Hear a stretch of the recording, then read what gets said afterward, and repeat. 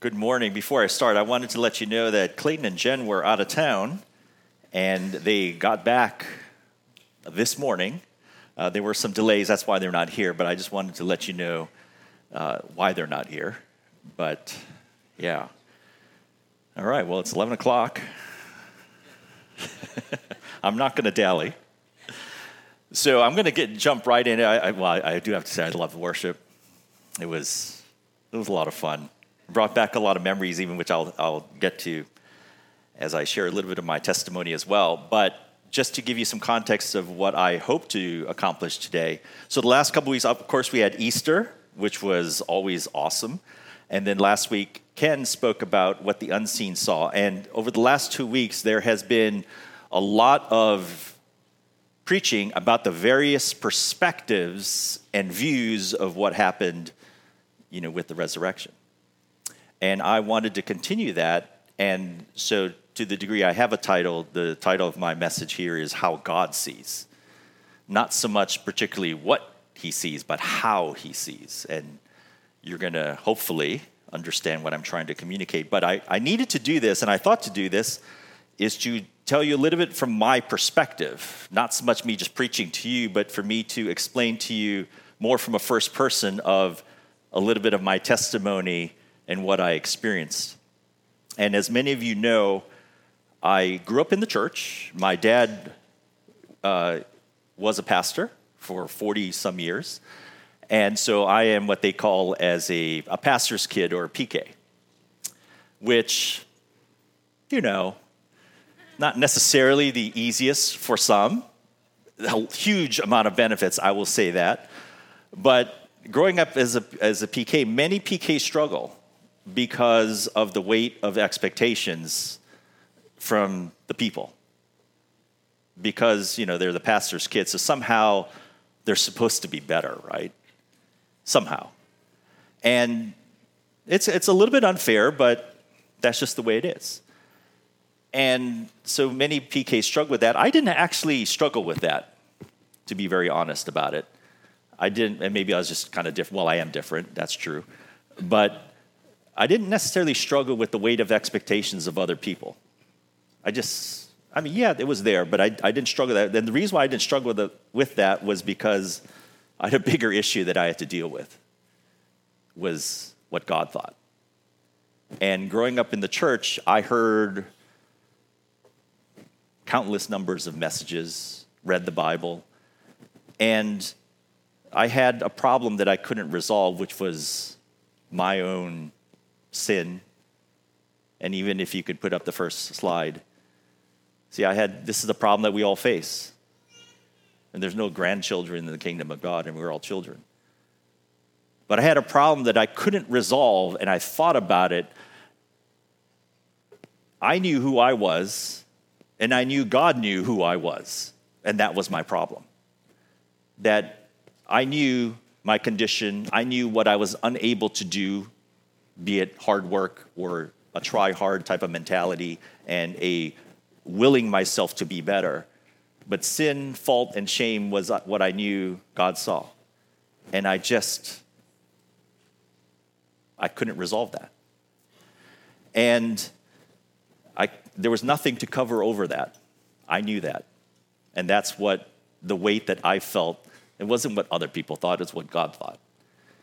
And, growing up in the church, some of you will know, and of course, this is dating myself 40 plus years ago.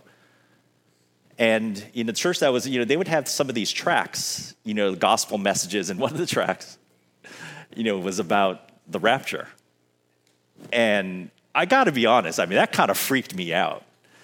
The very notion that for those that were not in him, that when Jesus comes back, would be left behind. And that kind of literally freaked me out because I thought about it and I knew where I was stood and I knew I had an issue that I couldn't resolve. And the question was pretty significant in my mind, like, what if? So nobody had to convince me of where I stood or the weight or the burden that I carried. I knew that. I lived that, and I was trying to resolve that. And this is, by the way, I was probably, leading up to the events of what happened when I was in junior youth. This is all leading up to this is what I was trying to work out for me. And, I did get saved, and I got saved in a youth camp, although I wasn't actually the age of the youth, high school. I was actually still junior youth, but because my parents were involved, my dad was a pastor, and there was a youth camp, and I got to attend even though I was a junior youth. And there was an altar call. And I responded to an altar call as a junior youth. And the funny thing is, as I think back, sometimes you have an out-of-body type of experience and I don't even remember exactly what the call was. All I knew is when the call rang out, I was up and I was starting to walk towards the front, and I was like analyzing myself, like, you're going up. And it was like my mind was trying to catch up to what my body was doing. And something of the Spirit was drawing me in a way that I'm literally looking at myself like, oh, I guess we're doing this. We're doing this. We're going up. And I was just caught up in the moment, but it was like an out-of-body experience. And I got saved that night.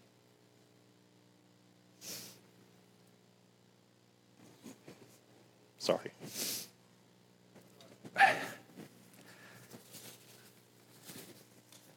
And, I distinctly remember a number of things going through my head, after I got saved. And I knew the weight that I carried. And I knew I was right with God. I knew. And I knew.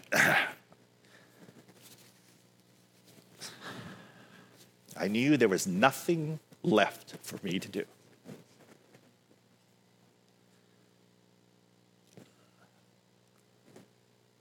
Like I'd come home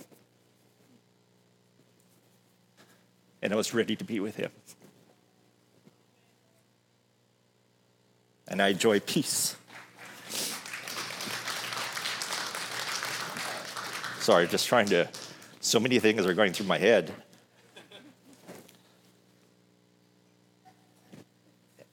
Some of the things I thought, I realize now is actually pretty good theology, because one of the things that went through my head was, I cannot be more holy and perfect than I was then. There was nothing I could do more to make myself more presentable. It's like, I just knew that in my head. And if you could actually go to the next slide.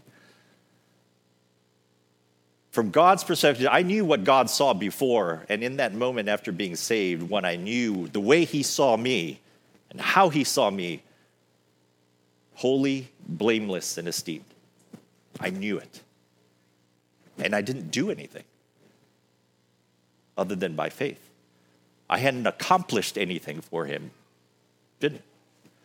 It was in a split second, in a sense, this moment where I went from previously knowing that he saw my sin, fault, and shame, and then all of that transformed, and all he saw now was holy, blameless, and esteemed.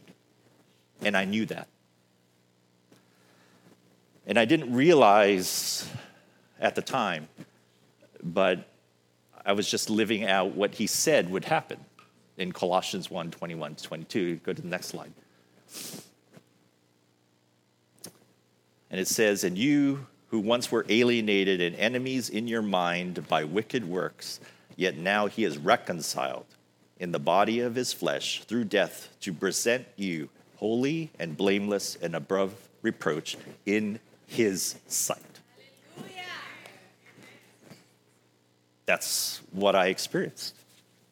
I didn't realize at the time. This is actually one of my favorite verses that I tell people all the time, because this is the way God sees you. See, how did this happen, right? Next slide. It's the atonement. That's all it is. And the word atonement, the most common definition is just to cover. And to cover is maybe not the most perfect description, but that's what it represents. It's a covering. And a deeper meaning is to purge, to reconcile, to appease, to make amends. But the atonement enables God to see me as holy, blameless, and esteemed, and not what is covered underneath, which is sin, fault, and shame. See, we see that. We know ourselves. You can look at your neighbor and you can see faults. That's not what God sees.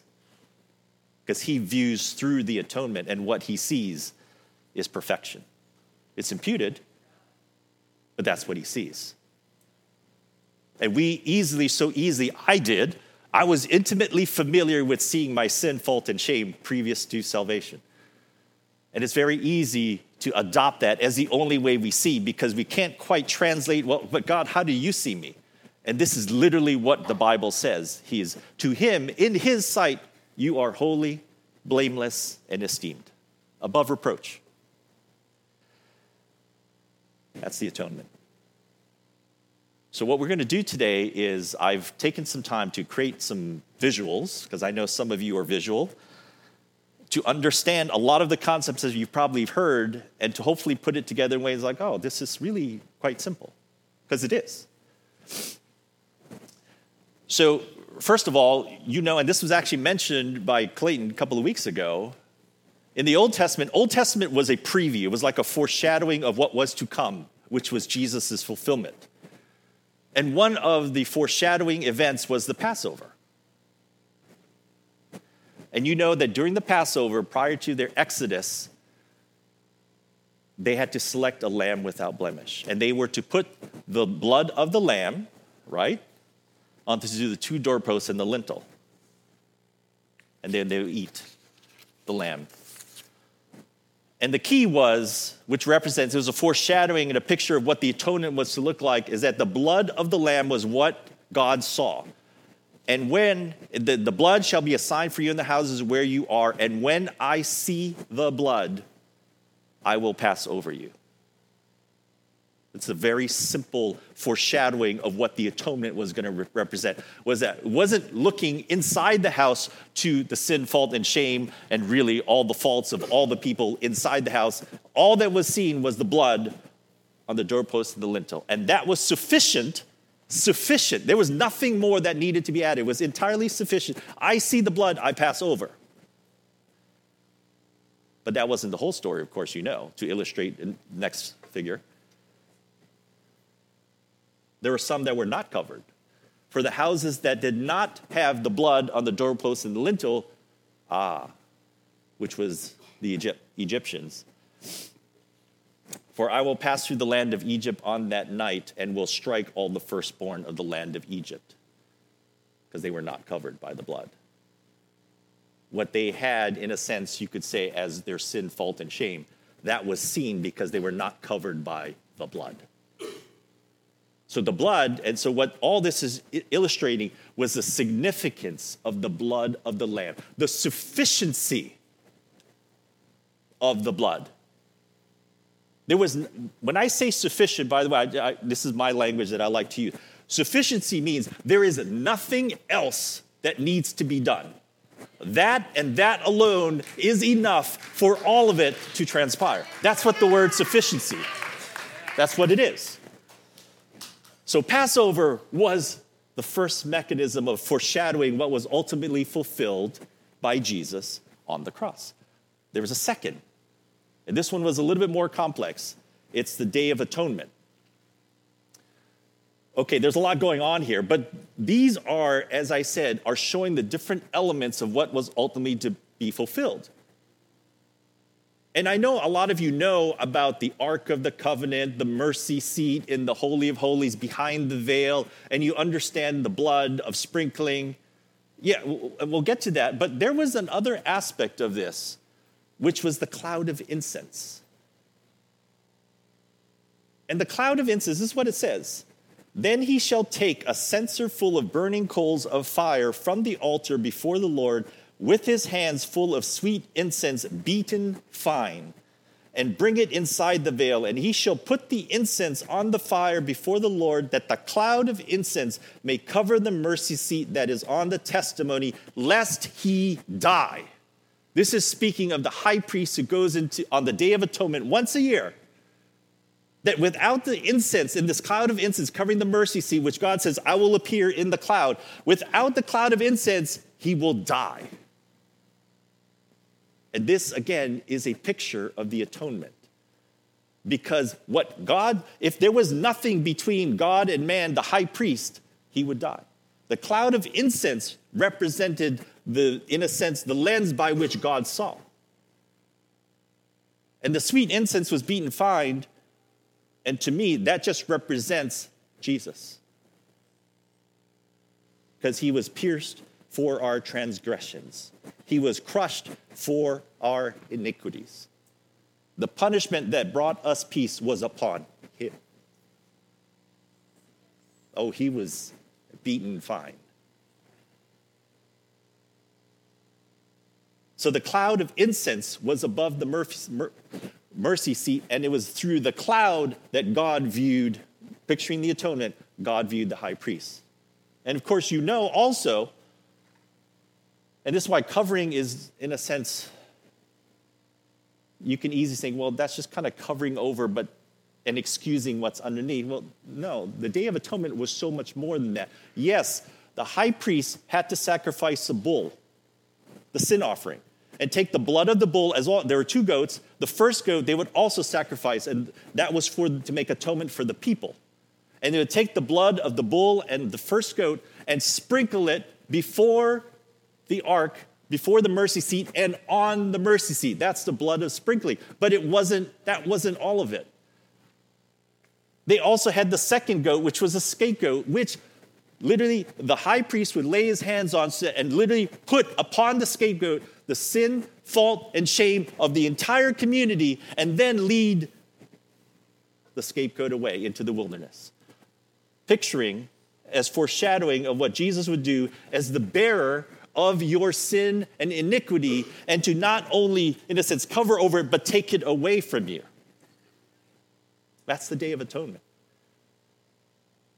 It dealt with the problem in as complete of a manner as it could have been dealt with. And that's just a foreshadowing, again, of what was to come.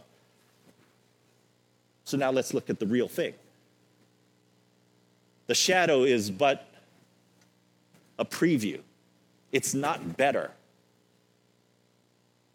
The shadow had to be done on the Day of Atonement every year because it was not sufficient. It was necessary, but it was not sufficient. So we celebrated Easter and the resurrection. And you know, that's what Clayton preached about. 1 Corinthians 15:17, and if Christ is not risen, your faith is futile. You are still in your sins. Why? We're going to look at literally what happened upon the resurrection. Romans 4:24-25 says this, it shall be imputed to us who believe in him who raised up Jesus our Lord from the dead, who was delivered up because of our offenses and was raised because of our justification.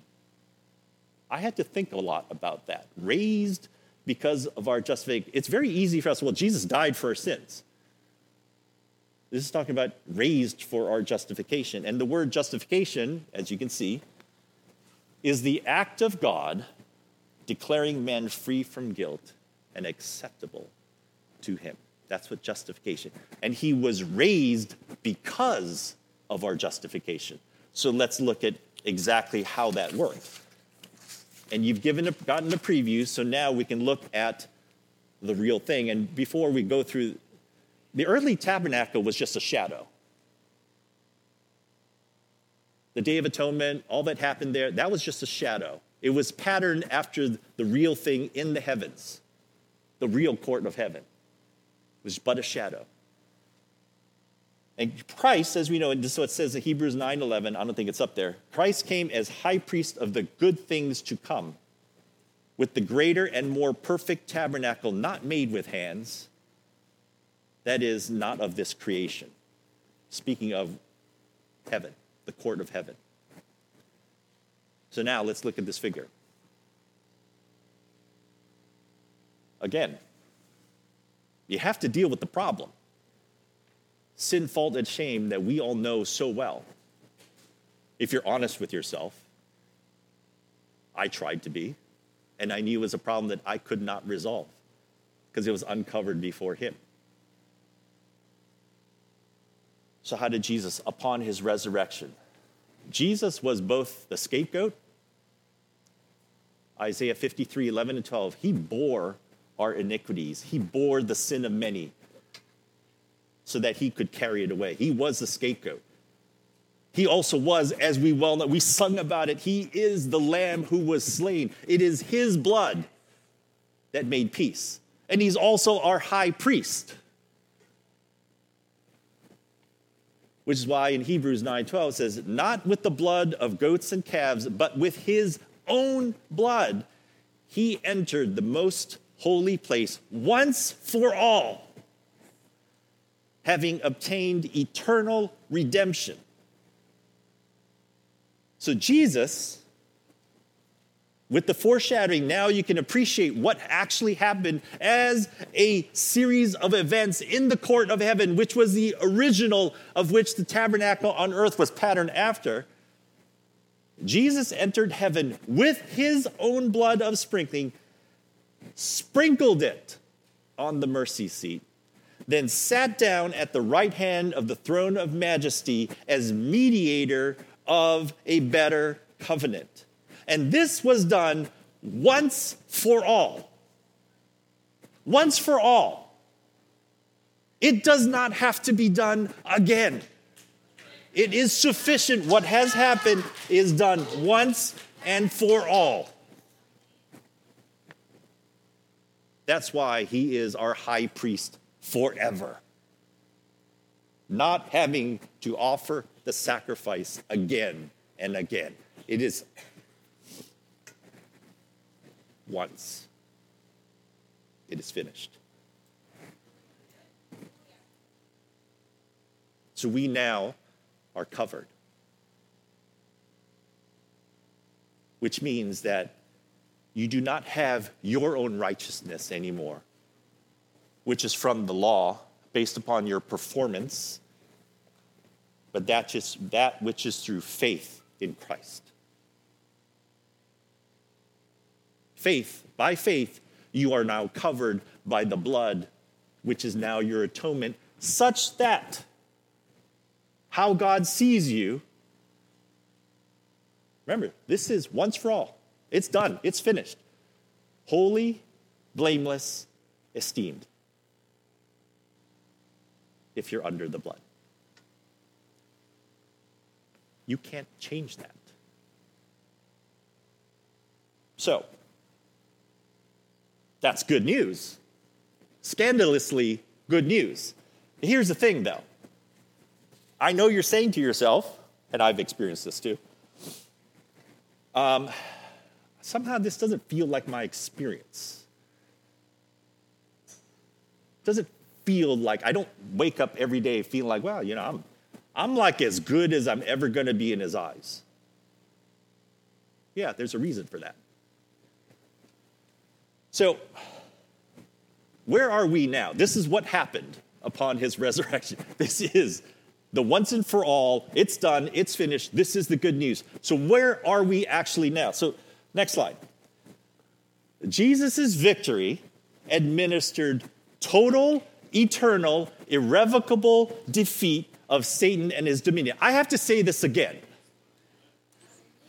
Jesus' victory administered total, eternal, irrevocable defeat of Satan and his kingdom. That is true.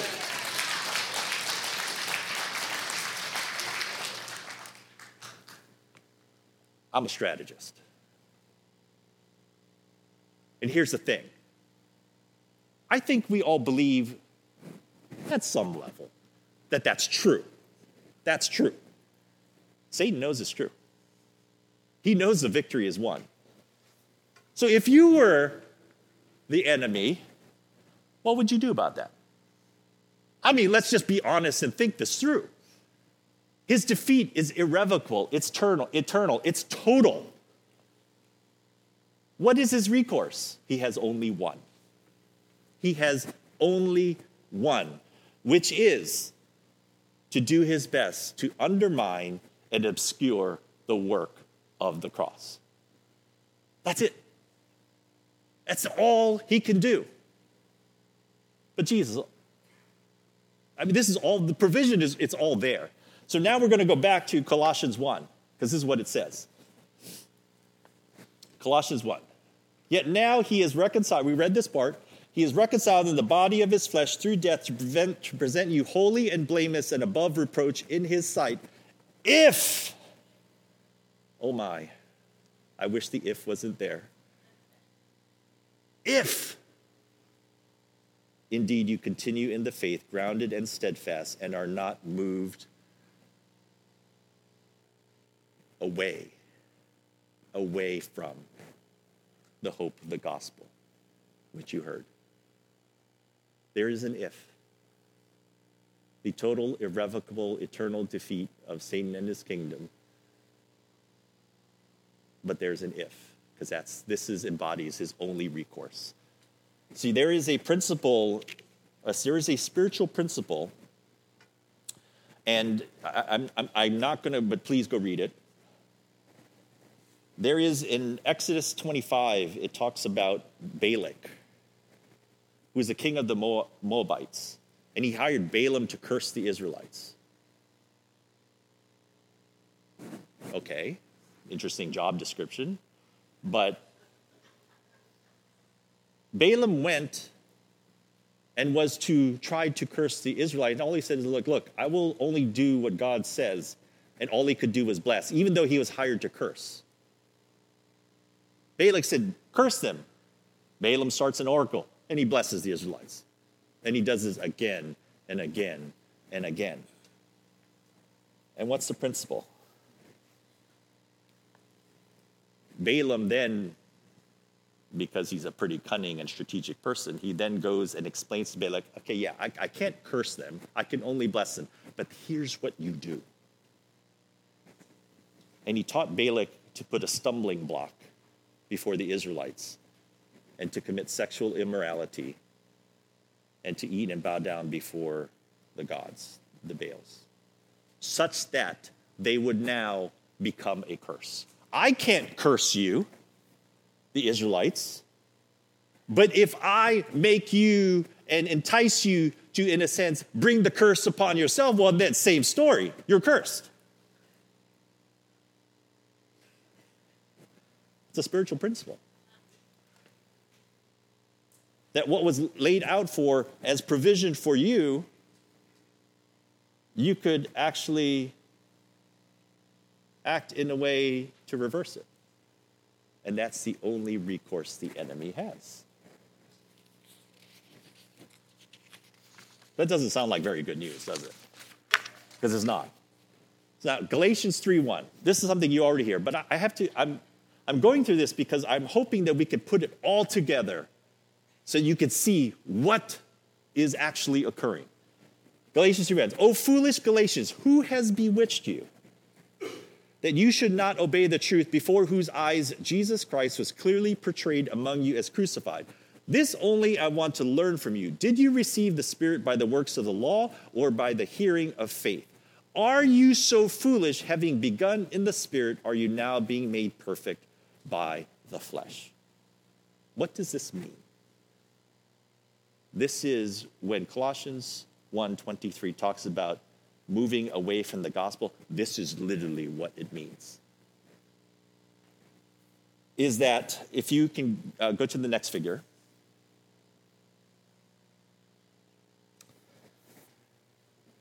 coming out from under the cover of atonement is moving away from the gospel. Why is that the case?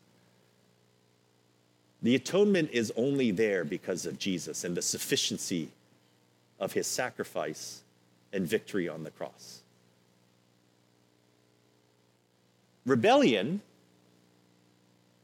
is coming out from legitimate authority and putting yourself voluntarily under illegitimate authority.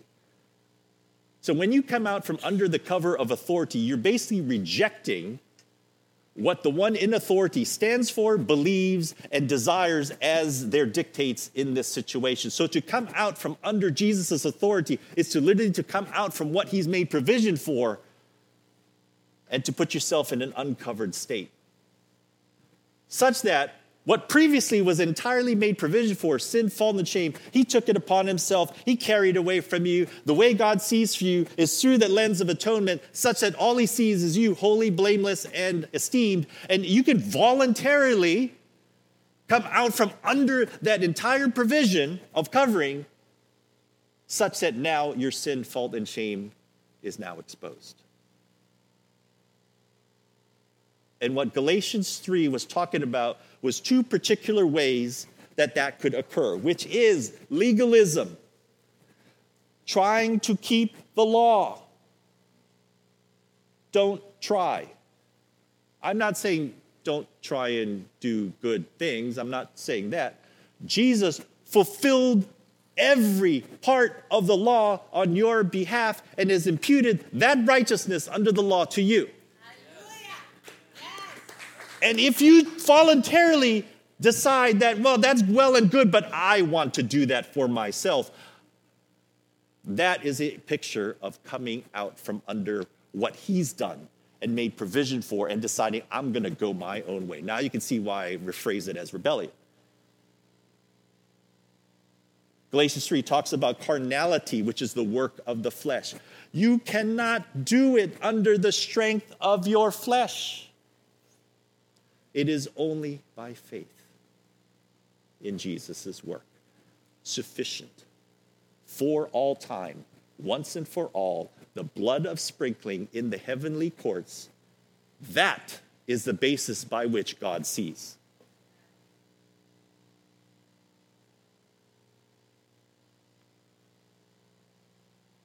Coming out from under his cover is to put your faith in anything other than what Jesus has done. To be covered is to say, by faith, Jesus, you have done it all for me. Scandalous. But I put my faith in you. You've made complete provision for all time. Like I thought when I was 12, 13 years old. I can't do any better than this. There's nothing that I can add that can make me appear better in God's eyes. I wish I could have kept that thought in the entirety of my life. I wish. Because it was stunningly good theology. I just didn't realize at the time.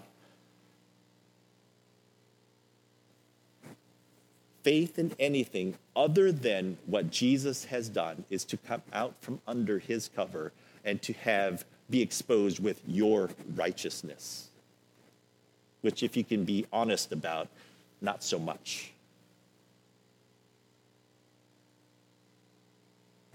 In Numbers chapter 6, there's a very interesting story, and it's fascinating from the idea of authority and rebellion. But to set the stage for this, right? So Korah, there's a rebellion about who should be, in a sense, ministering before God. A lot happened. There was a rebellion. There were leaders, 250, and basically God made it very clear, yeah, they're not my authority.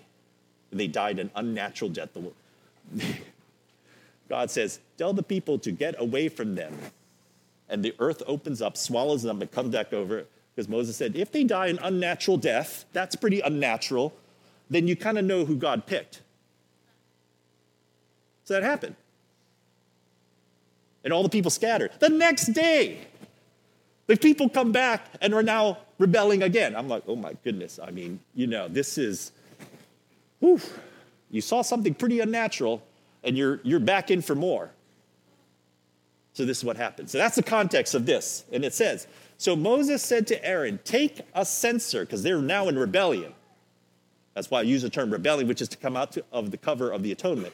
Take a censer and put fire in it from the altar, put incense on it, and take it quickly to the congregation and make atonement for them. For wrath has gone out from the Lord. The plague has begun.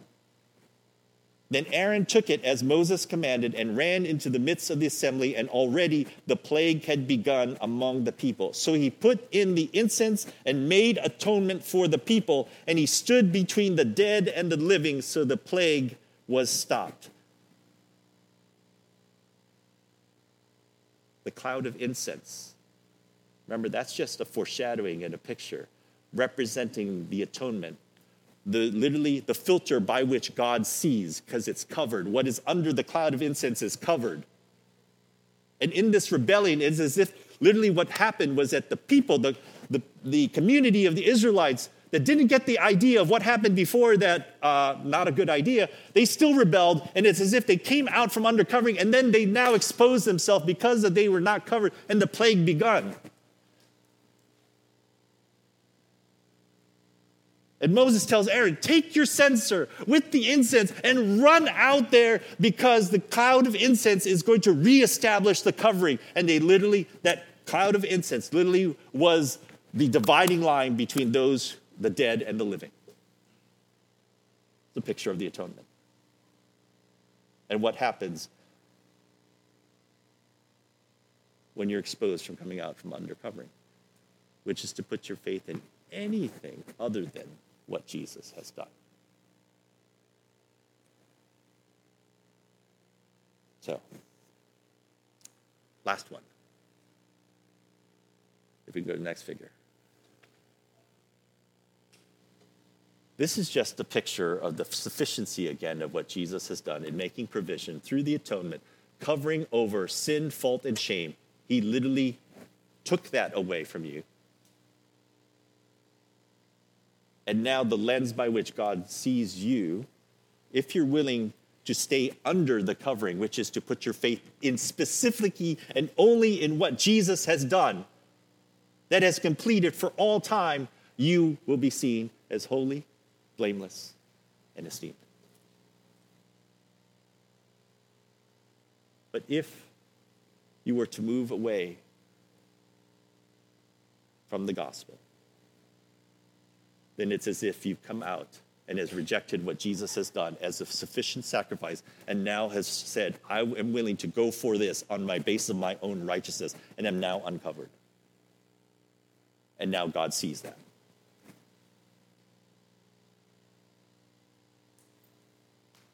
The intention is not just to point out that may be where you are. The intention of all of this, in sum total, is to explain to you, which is just the invitation. Come in under his cover. Come in under his cover. It is just by faith in what Jesus has done. It is that which enables you to stand before him holy, blameless, and esteemed, not the basis on what you have done.